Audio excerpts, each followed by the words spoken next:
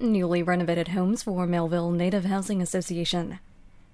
The governments of Canada and Newfoundland and Labrador today joined the Melville Native Housing Association in celebrating the completion of renovations to 75 affordable social housing homes owned and managed by the association in Happy Valley-Goose Bay. Contributions of $1.5 million were provided by both levels of government for a total investment of $3 million. The funding was made available through Canada's Economic Action Plan, the federal government's plan to stimulate the economy and create jobs during the global recession.